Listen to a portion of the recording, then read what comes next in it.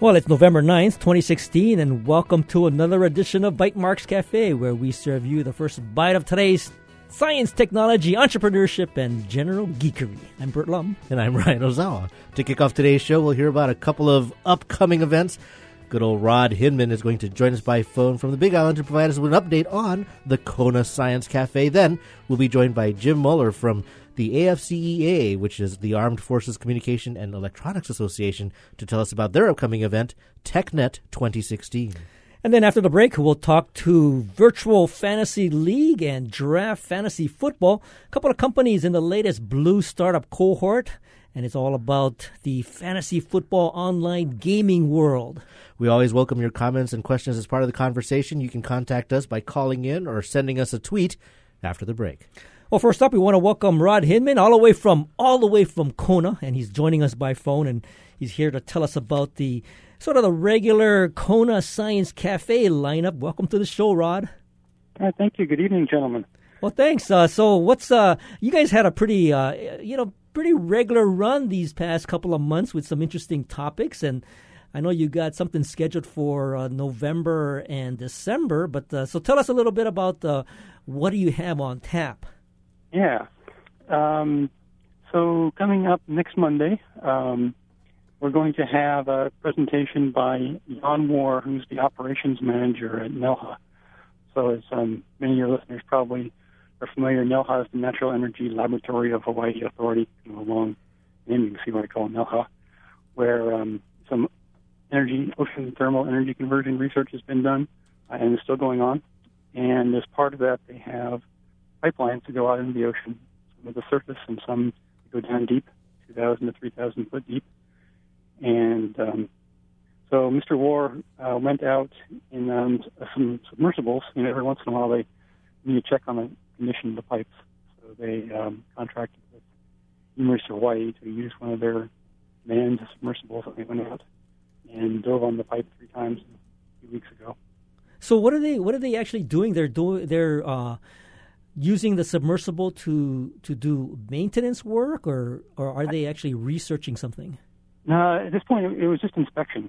Mm-hmm. So I don't think they did any actual maintenance work, but they were just checking to make sure that the condition of the pipes was in good working order, that they hadn't cracked or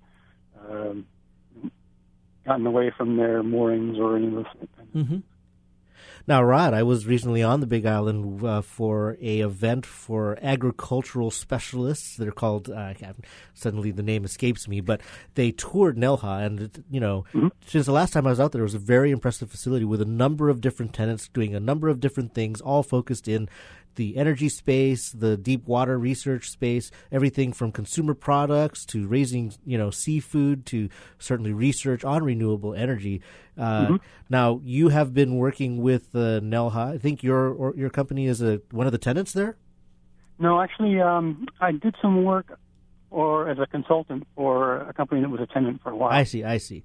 So, you previously organized a group. I think it was like the Tech Pauhana, and the Kona Science Cafe is the more caffeinated, more cool and clever, I would imagine, name of that sort of meetup series. But what for those who are new to Kona Science Cafe? How would you characterize the group and its new branding? It's I think the branding is a little different, but the purpose is still the same. It's to build a little bit of community in sort of science and technology community here in Kona. So the format that we have, a monthly presentation, something, kind of the same kind of topics that you cover in your show, and then afterwards we have potluck poo-poos and drinks for people who want to stick around and ask the speakers more questions or meet with the other people who showed up to listen to the presentation. So, Rod, I was wondering, are you in any way, let's say, affiliated or influenced by the Honolulu Science Cafe? Only in the name. Okay. And that there is a national organization of science cafes, but other than that, not directly, no. Now, so what I think is interesting is, although NELHA, the NELHA Gateway Center there, has hosted these events for years, this is one of those presentations coming up where where that facility itself will be kind of the topic of the day. That's correct. Yep. Now you were mentioning that this work that they are doing on this pipeline. I was going to ask you, what is the pipeline? Is it drawing seawater into NELHA for some sort of cold, deep ocean work with that water? It is, yes. There are 3 different pipelines that go out at different deep water. There's one that's 18 inches diameter, there's one that's 40 inches diameter. I think the last one's 55 inches diameter. And they draw up the water to... The pipes were put in initially for ocean thermal energy conversion research. So utilizing the temperature difference between the warm surface seawater and the cold deep seawater to turn a thermal engine, just like a steam engine, except it's very low temperature difference and low pressure. But in addition to the energy, there's certainly a lot of other uses that tenants are coming up with that very deep water that's being brought to Exactly, shore. Yes. There's a company, Kona Cold Lobster, that's using cold water just to rest lobsters when they're flying from Maine to Asia.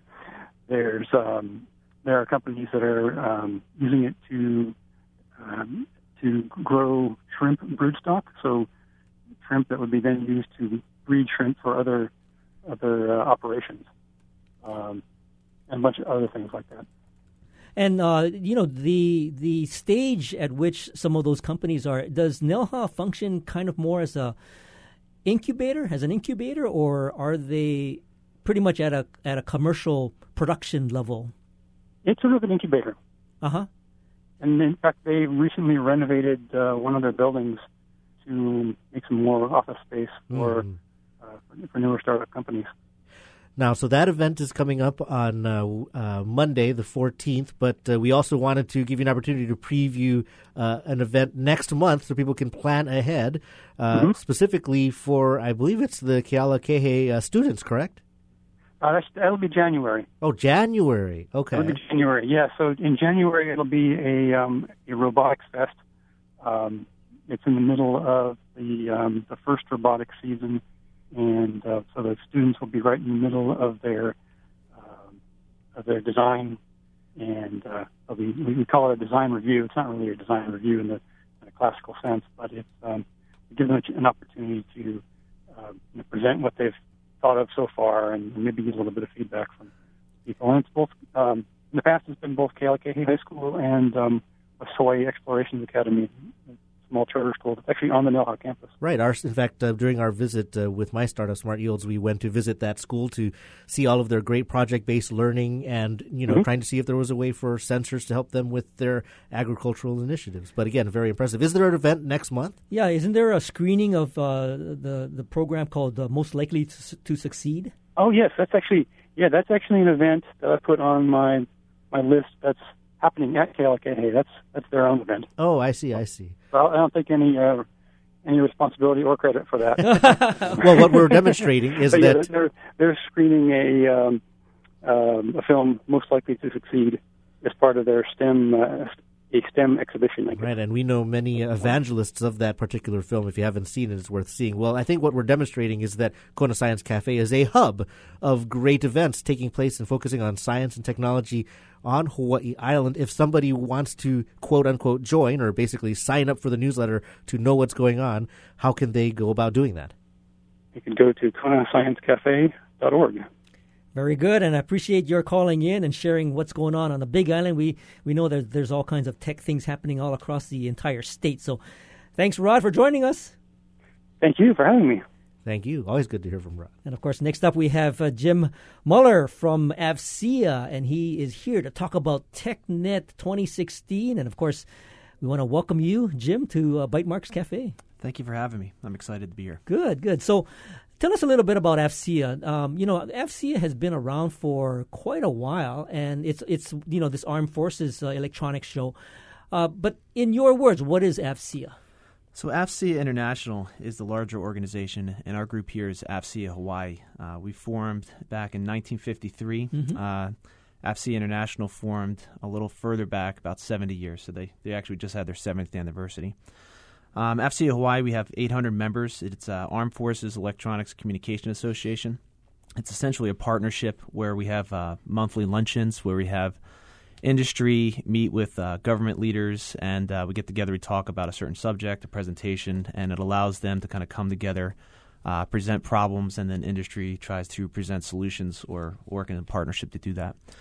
AFCEA Hawaii also has networking events and socials. We have a very strong, we call them YACs. They're the young FCNs, but this organization's a little older, so if you're under 40, you're considered young. Uh-huh. And our YAC organization's been partnering with some of the community colleges to talk with people that are studying technology, STEM. We have a educational foundation as well. And just this year, actually, we gave out over $80,000 in scholarships for students that are pursuing STEM types of education. And then at the end of each year, we have a large technology conference. It's TechNet Asia Pacific. This is our 31st year, and we have hundreds of vendors come down, and we discuss cyber issues, cyber threats, other technologies that can assist the government or the Department of Defense. And we have a couple panels each day and some education units. So we'll have CEUs for those that are pursuing or already have their certifications. Mm-hmm. So there's I think we have like over 9 of them this year alone. So when you you made the clarification that TechNet Asia Pacific is something that happens across the country and it's regional, right? So Asia Pacific is Hawaii, and there are other TechNets across the country. Correct. So the Asia Pacific one is the largest event in the Pacific Rim, focused on regional defense issues, cybersecurity threats, and technology as a whole. Mm-hmm. And who are the attendees to the TechNet program? So you have individuals that are in industry, government, and Department of Defense, and again, it's kind of that flavor all 3 of those groups that'll come to attend, where they'll check out different vendors, exhibits, and the panels and the discussions. And those vendors is ranging from Hewlett-Packard Enterprise to Level 3 Communications, Lockheed Martin, Northrop Grumman, AT&T, Brocade, Microsoft. All the big names in tech will be there to demonstrate their technology that they have, their solutions to some of the government problems, or some solutions just for business and other industries. So small and large businesses and owners will attend this type of a conference, again, for some of the networking benefits, but essentially to see what's coming and what is the latest and greatest out there.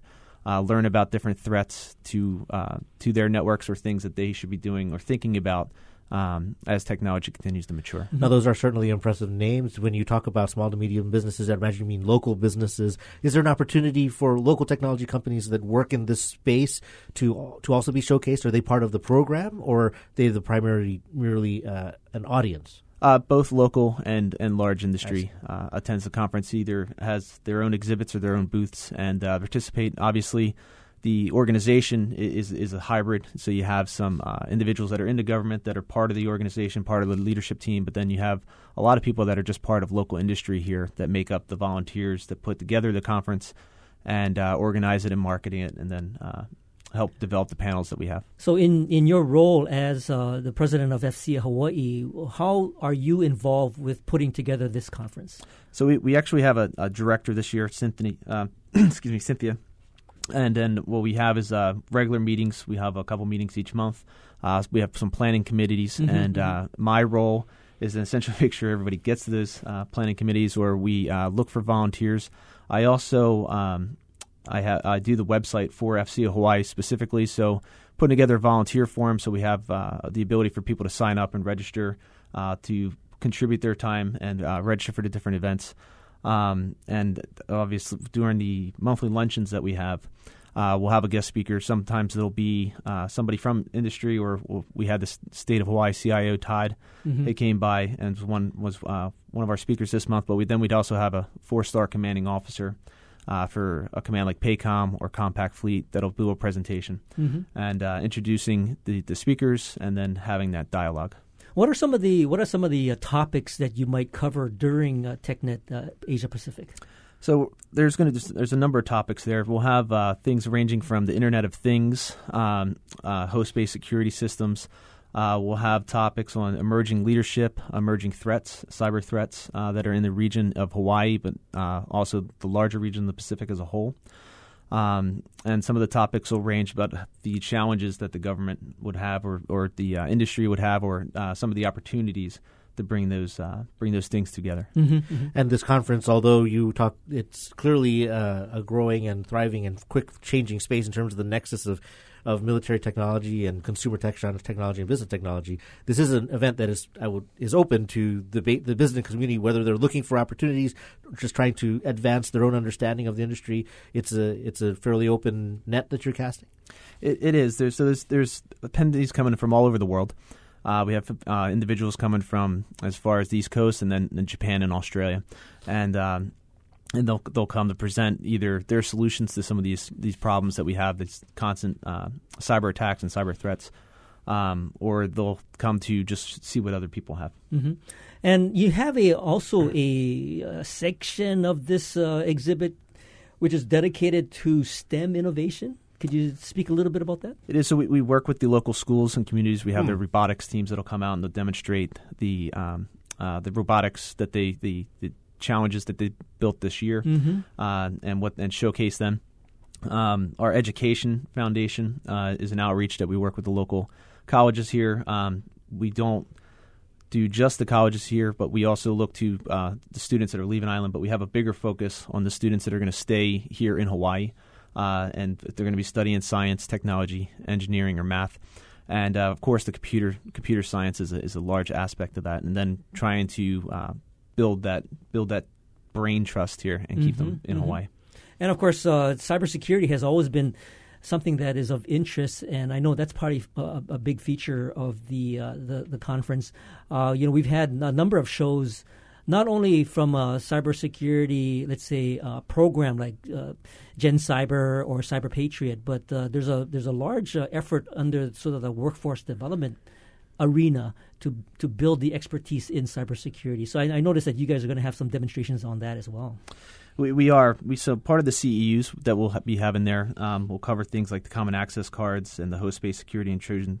But next-gen cyber technologies is an industry panel that we're going to have, and that's going to be some of the leadership focus on how we continue to build that talent. Mm-hmm. And certainly very timely with the Internet of Things attacks that brought down some major sites just a couple of weeks ago. So I can imagine there'll be some insights there as well. So if somebody was interested are there still seats available for this event, there is TechNet? There is. Registration is still open. If you did a search for TechNet Asia Pacific, you'll be able to find the website very quickly.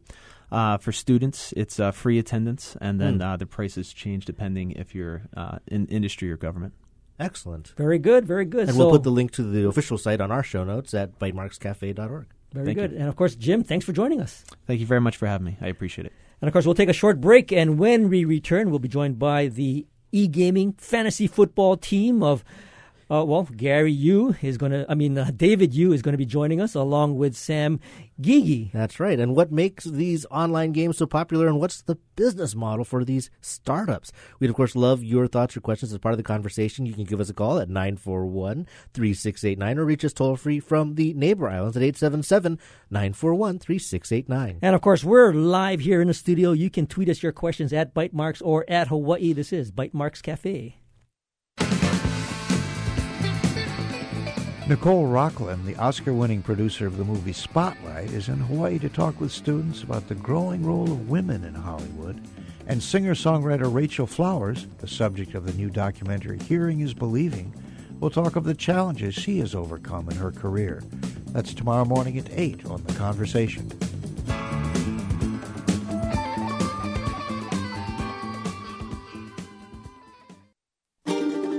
NPR's From the Top with host Christopher O'Reilly returns to Hawaii Island for a live taping on November 30th.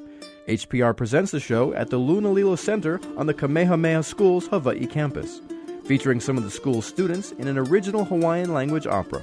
See From the Top live in Kea'au before it airs nationally. Visit hawaiipublicradio.org for more. Supported in part by the Hawaii Youth Symphony. Support for Bytemarks Cafe comes from the HPR Local Talk Show Fund, which helps Hawaii Public Radio sustain and grow its locally produced talk show programming. Mahalo to contributors Nohea Gallery and Straub Clinic and Hospital. Welcome back to Bytemarks Cafe. I'm Bert Lum. And I'm Ran Ozawa. And joining us today are David Yu and, Luki Gigi. And, of course, David is the Chief Executive Officer of a company called Virtual Fantasy League, and he's part of the Blue Startups Cohort 8. Also part of that cohort is Chief Operating Officer at Draft Fantasy Football, Luki, and he is also one of the company. They're also one of the companies in that cohort. And, of course, we'd love to hear your comments and questions. And, of course, that number to call is 941-3689 on Oahu or 877-941-3689 from the neighbor islands. We want to welcome you both to Bytemarks Cafe. Great. Thank you very much. Yeah, thank you very much. Now, we will start off with a very, very basic question, and that is, what business are you guys in? It's not really esports. What is the business that you folks are in? David? Luki. So I'll start off, based on our two companies, I think that we would call myself the purist, right? Absolutely.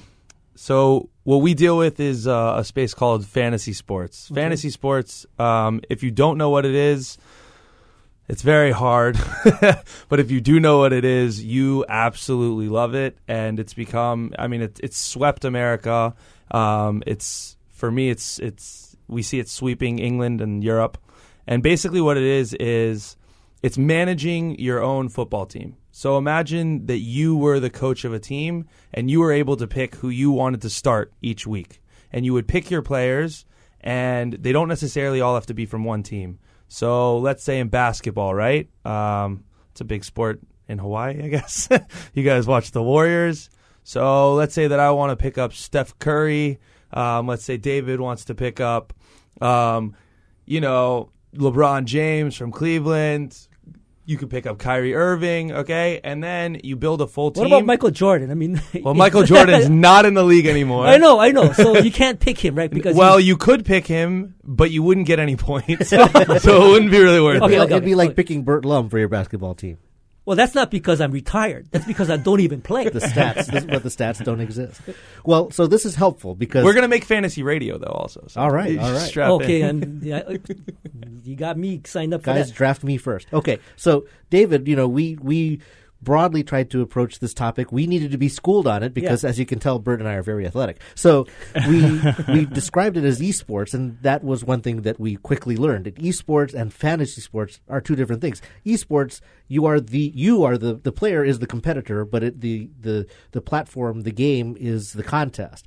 And when you're talking about fantasy sports, it's more basing some sort of contest based on existing sports. Have I differentiated that correctly? Yeah, that's very close. So fantasy sports, like Luki was saying, is basically you pretend you have your dream team. Now, when you do choose those athletes, you base their performance, around that. In esports, you are the athlete.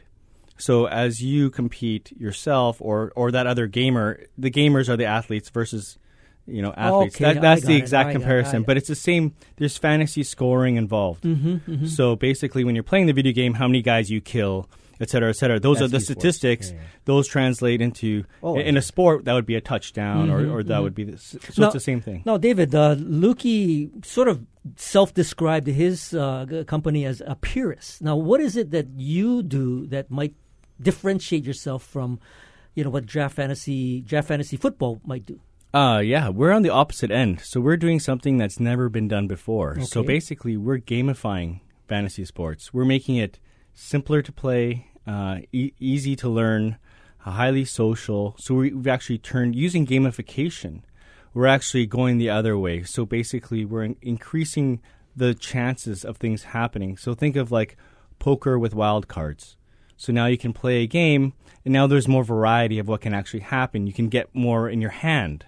So the purist is always going to try to predict most accurately what is exactly going to transpire in the real-world event of that game. Mm-hmm. But what we're doing is we're taking that real-world event, and then we're gamifying and saying, now what if we could give Tom Brady an extra 20 yards? Or what if you could, give Steph Curry 2 extra 3-pointers? How would that actually change the score? So we're actually creating a platform to make it accessible to everybody. So now kids can play. It has nothing to do with wagering real money. So it's a totally different angle on the entire genre. Okay, well, you're kind of jumping to the business model, and I want to delve a little bit more into that. Now, with Luki, with your application, you are picking real-world sports figures, and the performance of those sports figures are going to be directly linked to how they perform in the sport that they're playing in, right? Yeah. So I think it's important to start out that we are in the football world, and when I say football, I don't mean the NFL. I mean soccer. Primarily the Premier League. We have games also we have a game for the MLS, and we did one for the Euros. But we're primarily in the Premier League. So what that means is that you pick up players, and how they do in their actual game is the points that you get.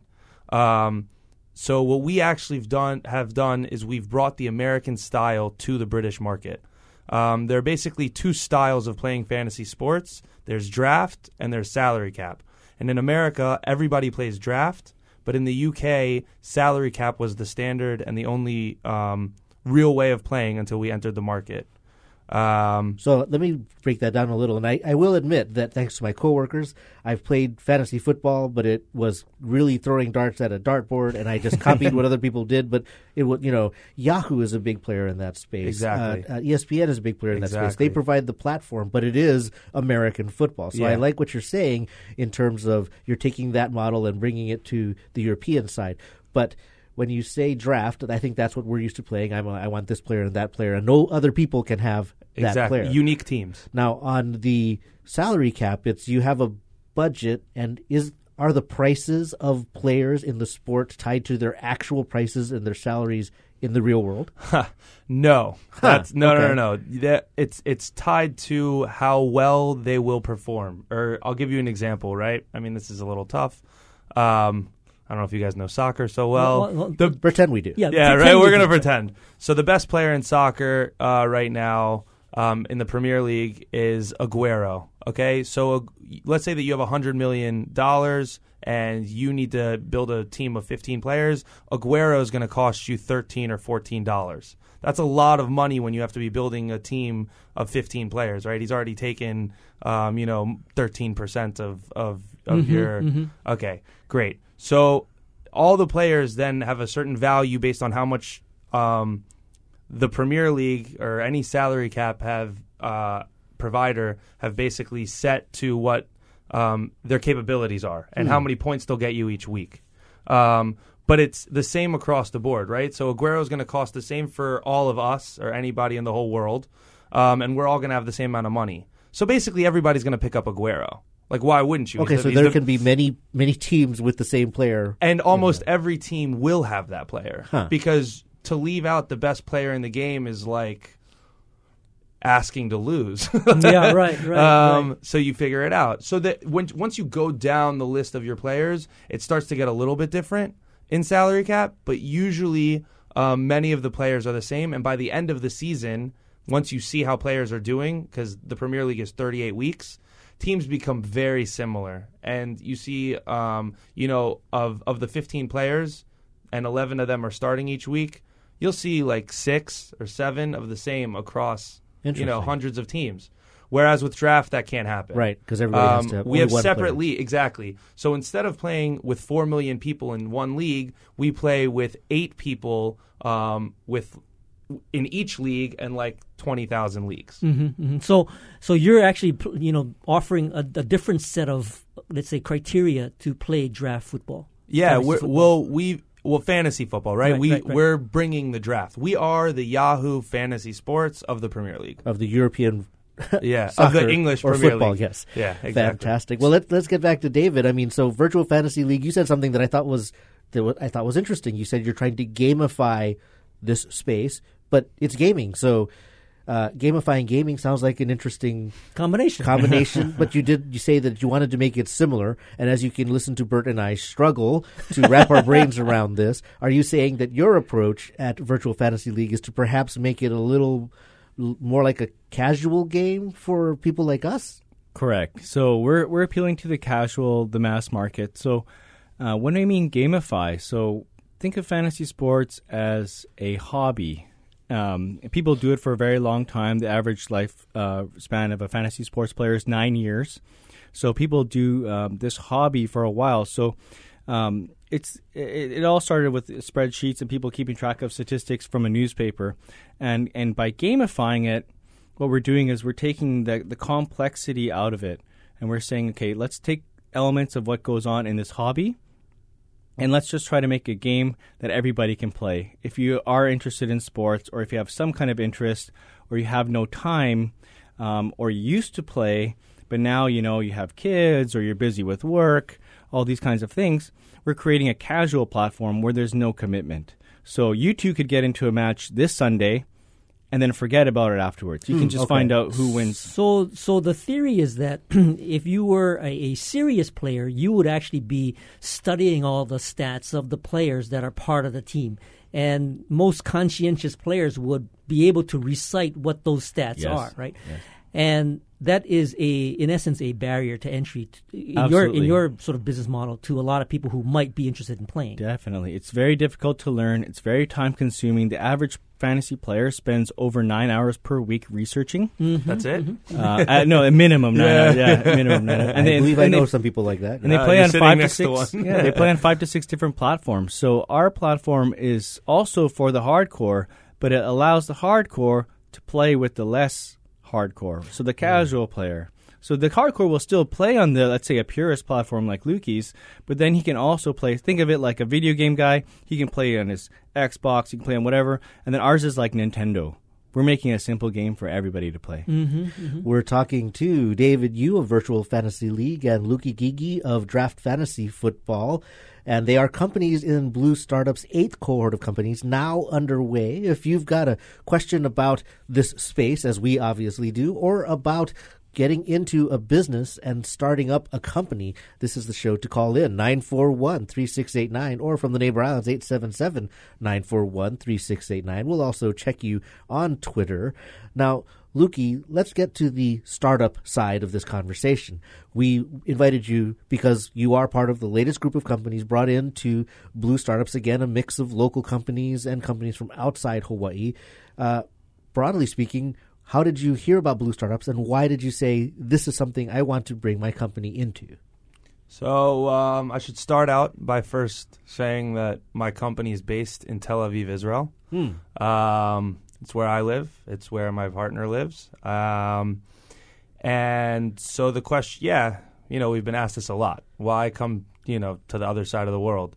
First of all, you have the most beautiful beaches in the world. So it's very hard to say no. Yeah, right. It's very hard to say no to Honolulu. No, but more importantly, you don't get the opportunity to learn from the makers of Tetris very often and the marketers of Tetris very often.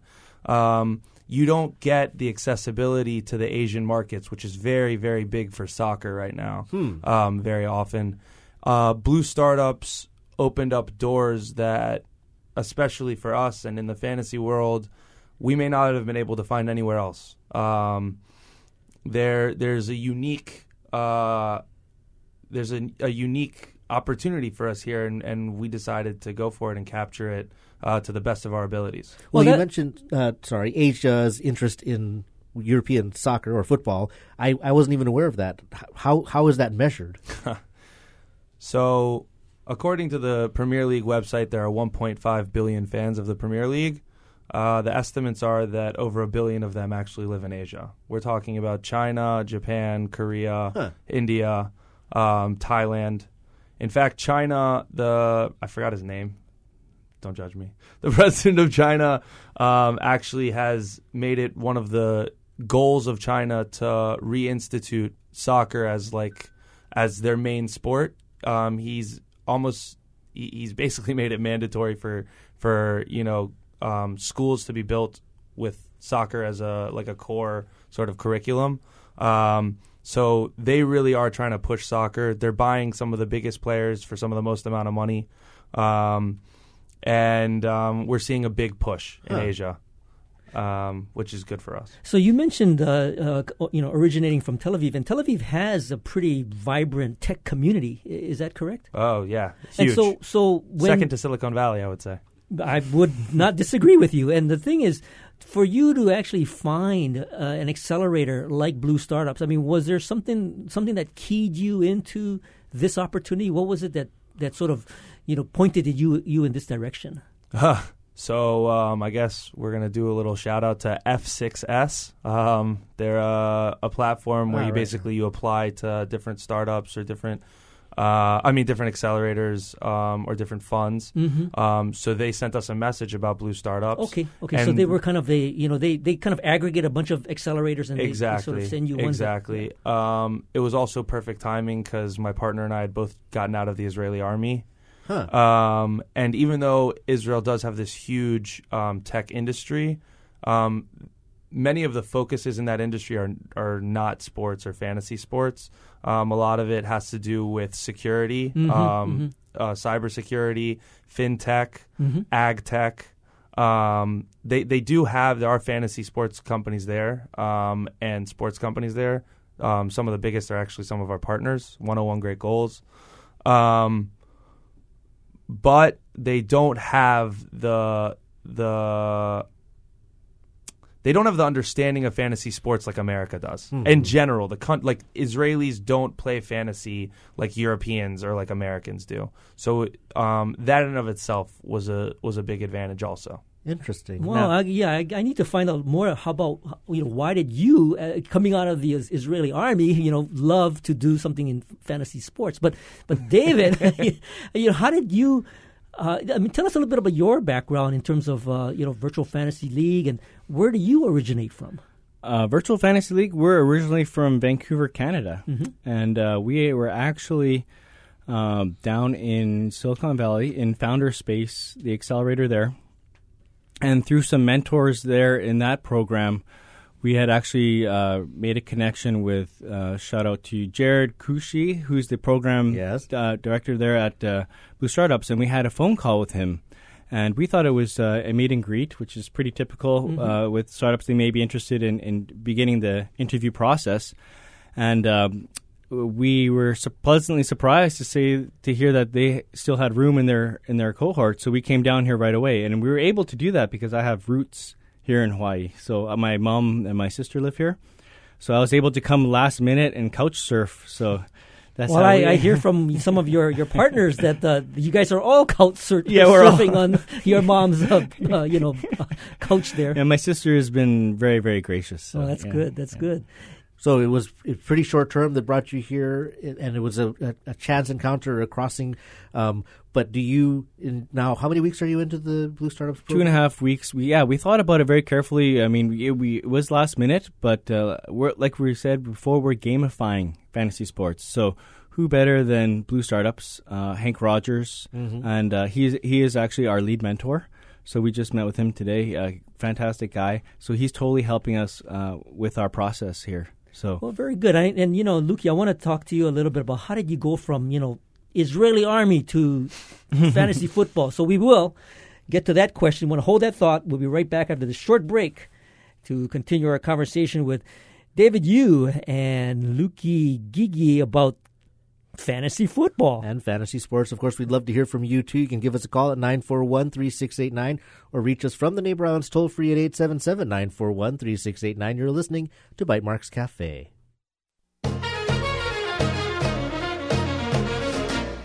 Hi, this is Ray Cruz inviting you to join me on Wednesday nights from 8 to 10 for Latin Beat. I'll be playing classic Afro-Cuban Latin jazz, Latin big band classics, and share the latest releases in Latin jazz. That's Latin Beat every Wednesday night from 8 to 10 here on HPR2, member-supported Hawaii Public Radio. See you then.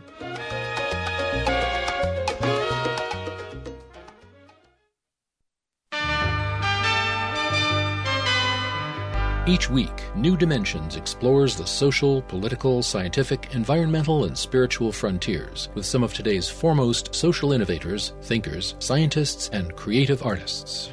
Hi, I'm Carol S. Pearson, author of Persephone Rising, Awakening the Heroine Within. Next time on New Dimensions, I'll be talking about transforming our lives through transforming our stories. Sunday morning at 11. Support for Hawaii Public Radio comes from the HPR Local Talk Show Fund, which helps Hawaii Public Radio sustain and grow its locally produced talk show programming. Mahalo to contributors Kaiser Permanente and Hastings and Pleadwell, a communication company. Welcome back. This is Bite Marks Cafe. I'm Bert Lum. And I'm Ryan Ozawa, and we're talking to David Yu and Luki Gigi about accelerating their business startups at Blue Startups and the opportunities available with fantasy sports. And, of course, you can give us a call. That number is 941-3689 on Oahu or 877-941-3689 from the neighbor islands. And, of course, right before the break, we were talking about, how these young folks got involved with fantasy football and sort of this fantasy league. And I'm intrigued by, Luki, your, path from the Israeli army into sort of this fantasy football world. Is that something that you were kind of interested in just as a young man growing up in the army, or? Well, we should start off, by saying that I'm a huge fantasy sports fan. I've been playing for over a decade. Mm-hmm. When I say playing, right now I'm in 4 leagues. When he says 9 hours a week, I'm that. And it happened to be, so when I first moved to Israel about 2 years ago, I moved into an apartment, and it happened to be that my roommate built out this game for fantasy soccer for the Premier League. I was in business school at the time. He was in the Army. He actually did a longer service than I did as a programmer for a special tank unit. And basically, I finished up business school, and then I was going into the Army. He still had more time in the Army, but we were still living together. And while we were in the Army, we decided we're going for it. We had a huge boost in signups. We've actually grown from 3,000 users to 60,000 users in 14 months. Mm-hmm. So we were like, this is it. We gotta take this to the next level. So now we're taking it to the next level. Very good. And David, was your path to starting Virtual Fantasy League from just a personal interest, saying, hey, if I love this so much to do it for fun, why not make a business out of it? Yes. I've been a coder, programmer for over 15 years, and I actually have worked with my team on and off for 10 years combined. Mm-hmm. And a couple of us are diehard fantasy players, and 2 aren't. So we realized that there was a need for some kind of platform, especially because as one of our co-founders, had a child and he couldn't play fantasy anymore, he started doing like a text game instead between him and all of his friends, and realized that there's a real big social component. What we've done before is also started China's biggest bilingual social network. That was in 2011 to 2013. So we have a background in social networks. Mm-hmm. So that's a part of our game. It's definitely a social mobile experience that we're trying to bring. Mm-hmm. Well, Luki, you talked about your fast user growth. That's certainly one of the major metrics in trying to determine the success path for a startup. So bring us up to speed on your business model. Are you charging people to play? Is it advertising-based? Is it access-based, subscription-based? How is your business going to make revenue? Monetization. So right now, we do have a little bit of ads. We offered premium options in the form of it's called an auction draft, right? So what I described before is a snake draft. There's also an auction draft where you bid on players. So we charged money for that. But going forward, the plan is to build out weekly games where we do drafts every single week, right? So we would play against each other by drafting 5 players at the beginning of, let's say, Sunday, which is, Sunday and Saturday are when games are played in the Premier League. So both those days, either one of those days, you draft 5 players. Whoever wins, and we would allow people to place money on these games, and we would take a cut. Mm-hmm. Nice. Now, is there anyone in the regulatory realm that would consider that gambling? Well, we do need a UK gambling license. Okay. The majority of our users are in the UK. The majority of our user base is in Europe. When I say user base, I meant my market. So gambling is more accepted there. In America, we would not use the term gambling. Fantasy sports is not gambling. It is a skill-based game. It's a skill-based game. And 16% of our users are in the U.S., so it also is an intriguing market for us, and we will probably enter that as well. There are competitors in the market, but we plan to do. It's called daily fantasy sports. What I just described. It's a huge booming industry with two major companies, DraftKings and FanDuel. They're both worth over $1 billion. What we would call unicorns in the industry, and. So we plan on doing to them what we did to the free game, which is draft. They're both salary cap style games. There are very few, actually there are basically no draft daily fantasy sports companies. And we've seen the success in the free game, and we really believe that there's a huge opportunity to take it into the cash games. And I like that weekly shakeup, too, because with the salary cap and building a team that way, you're right. By the end of a season, everyone's got the same team with the same players on it. So I can see that differentiation. So, David, for Virtual Fantasy League, for gamifying it, for making it easy to get in and easy to get out, what's your business model? Our business model, our mission is to spark and spread the love of sports, one game, one day at a time. So our goal is to make it accessible to everybody. So by doing so, we definitely don't focus on wagering at all. I myself am not a person that wagers, but I love fantasy sports. So actually we make money through in-app purchases.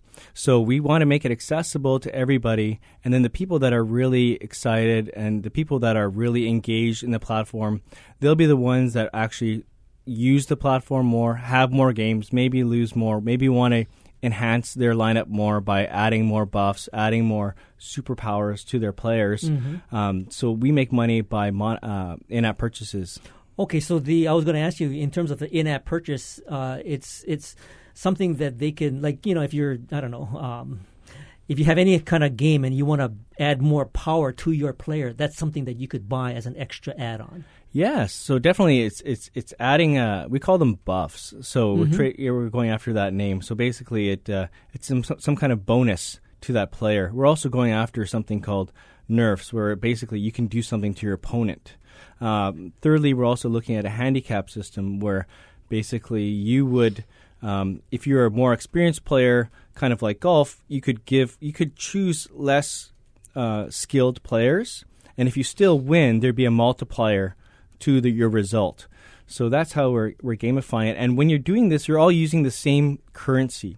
So the more you play, the more you lose, or the more you want to enhance or use things against your opponent, you'll start running out of this currency. And then when you want to top up, then the people that really find a value to our platform, they'll be the ones that will be purchasing, micropayments. So, $2 here, $5 there, $10 there. So. Right, because even in a casual game, sometimes there's a level you just can't get past, and you figure it's worth 99 cents exactly. just to skip to the next one. I should ask, when you talk about your platform, is this web-based, is it mobile-based, is it both? Yes, we're in the app. We're an app only. So we're an app in the App Store right now. Apple only or both? No, just Apple right now, because we're still refining the gamification. So what we're doing is something totally new.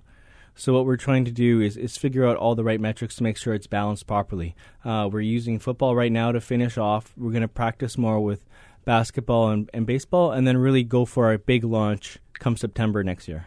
Now, Lukey, in terms of your competition, and you identified a couple of companies that are, billion-dollar companies that are in that space. Well, what's to prevent them from kind of looking at your model and saying, "Hey, maybe these young guys they got something going. Maybe we should build something like what they've done, and challenge and even potentially obsolete you." So they got the resources, right? Yeah. So I'm going to start off by saying actually what my partner said. We did a pitch last week, and somebody said, "Oh, FanDuel might want to buy you," and then my partner said, "Well, we may want to buy FanDuel." So no, the real The thing is with them, it would go against their business model to build out a free game. It's how we started. We didn't start as a business. We started as a hobby. Mm-hmm. So we don't plan on closing out our free game. So we look at that as a funnel. So that in of itself for them to build out doesn't really fit their business model. Then once you go into the draft style of the game, it also they're sort of set in their ways. They have a higher chance of going in, and we've seen it, going into other markets and expanding into other sports than changing their entire game around and trying to take their users who are playing salary cap and now try to convince them that draft is a better way to play. Mm-hmm. They would need our user base even. Mm-hmm. They would need the people that really understand draft in order to have that jump start. So yeah, they do have the capital. They do have the means. Will they do it? I highly doubt it. And if they do it, maybe we'd be the one purchasing them. Now, in terms of the sports that you have selected, football, soccer, is the main one. Are you considering like U.S. style football, baseball, basketball? I mean, ice hockey? Yeah. So right now we're very focused. We're very focused on the Premier League. We've shown our ability to expand into other leagues. We do have a game for MLS, draftmls.com. We also had a game for the Euros, and we're building big partnerships in the football. When I say football, I mean soccer world. Mm-hmm. There are a lot of leagues there that are totally untapped. La Liga in Spain, Serie A in Italy, Bundesliga in Germany, even out in Asia. It's called the Super League in China. These are huge markets. Would we say that we're not going to go into the American market? No. If it's a right business decision and that's what we need to do and that's the right thing to do, we'll probably do it. Is that what we're focusing on right now? Not really. Okay. We're trying to get our niche and we're trying to hit it hard. So, David, I mean, to me, when you say that your sport, your approach is more casual, more easy to get in, on one hand, you might see competition from more serious fantasy sports setups where it's a longer commitment. I can certainly see that barrier to entry, but it is also extremely popular. But also would imagine that you're competing with the general casual gaming space. Do you see other people in your space specifically that you're keeping an eye on? Yes, definitely. I think we're not too concerned with the real money wagering platforms. I think that as their regulation is settling in and they're being pushed to show skill-based gaming, and we're doing things that are entirely chance-driven, they can't even begin to enter our market. What we're more concerned with is social mobile gaming companies, so you're exactly right. So a company like Zynga or Yahoo, those kind of hybrid platforms that may want to go in and gamify what they're doing, and if they see that it works. What we do have is some intellectual property. So I've got a couple patents. I've invented a couple patents myself in social search technology. I've applied, because I'm familiar with the process, basically we're creating patents to protect ourselves, to freedom to operate, so they can't squeeze us out in that regard.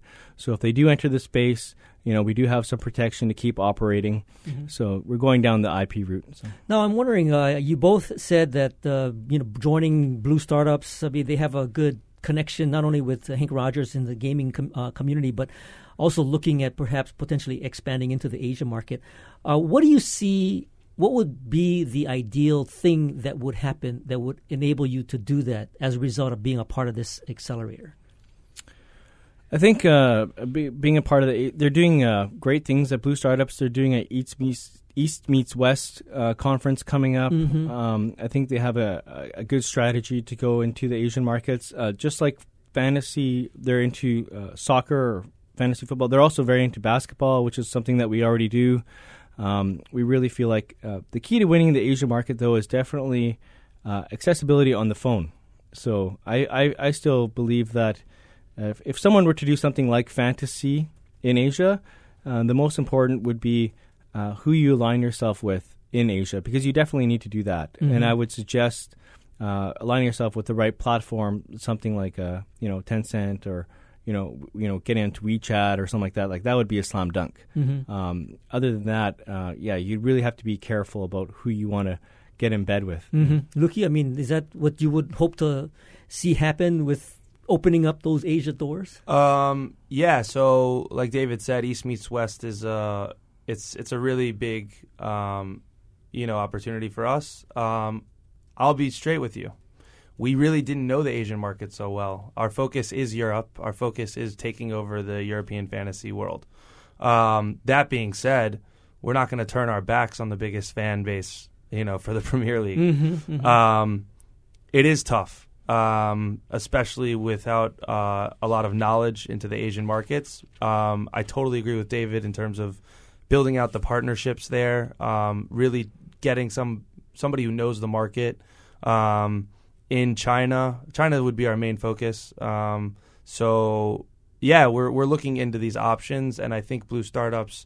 I just had a meeting today with Chinoa where there was somebody who she knows who connected them to the Asian market. So it's good to network and branch out. So the $1 million question is: so when you hit maybe the $1 billion question, when you hit the $1 billion, you become the unicorn, both of you.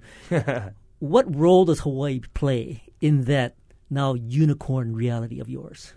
Well, number one, it's where we got our start. A startup has to have a start somewhere. Part of the story. Yeah, it's a big part of the story. Not only that, it is East meets West. I mean, if it does happen to be that we branch out to the East and it's successful, we're going to need, an American location, and what better place than paradise? I like that. Okay. David, yourself? Myself, yeah. I have roots here. Like I said, I'm not a that local. coach? Yeah, You I'm got not that a coach? local company, but I grew up in Hawaii. I come here every year. I would love to establish an office here. I was also just at the Entrepreneur Foundation event last week, and I truly believe what they're saying. I think looking at tech and making it a future for Hawaii would be great. It's sustainable. It's a great industry beyond hospitality. So I think I would definitely try to set something up here. So where can we find more information about your site? You can find us, our website, www.virtualfantasyleague.com, and we are in the App Store if you want to take a look at our MVP. Fantastic. And Nuki? So our website is www.draftfantasyfootball.co.uk, but an easier way to look us up is just to type in Draft Fantasy Premier League, and we'll be one of the top ones on Google. Fantastic. Very good. We'll put that up on our show notes. And, of course, David Yu is with Virtual Fantasy League, and Sam Gigi is over at Draft Fantasy Football. And, of course, we want to thank you both for joining us today. Thank you a lot. We really appreciate it. Yeah, mahalo. And thank you for listening to Bytemarks Cafe. Join us next week when we're going to talk about workforce development and the prospects for IT jobs in Hawaii. And, of course, if you missed any part of this edition, you can find the podcast of tonight's show on bytemarkscafe.org. And if you have any comments or suggestions, feel free to email us at feedback@bytemarks.org. You can also find us on Twitter. I'm at Bytemarks. And you can follow me at Hawaii. Our engineer is Rob Carlisle, and our executive producer is Beth Ann Kozlovich. And we'll leave you with our song pick of the week. Here's the LA band Local Natives and a song called Wide Eyes. We'll see you next week on another edition of Bytemarks Cafe.